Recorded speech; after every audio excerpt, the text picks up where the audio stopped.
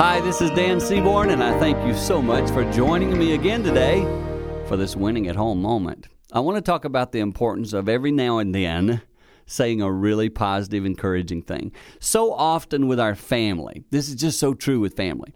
If you have a child, maybe you're in your marriage relationship, distant cousin, you pick it. Sometimes when there's been an issue, there's been some little friction or whatever, we can go a long time without saying anything positive to someone. And I recently took a moment to share with someone in my family. I just went up to them and said, I just want to tell you, I've been seeing some really cool stuff in your life, and I don't tell you that enough, but I'm really proud of you. And I gave them a hug. I don't know what it meant to them, but based on the smile on their face, it was something positive.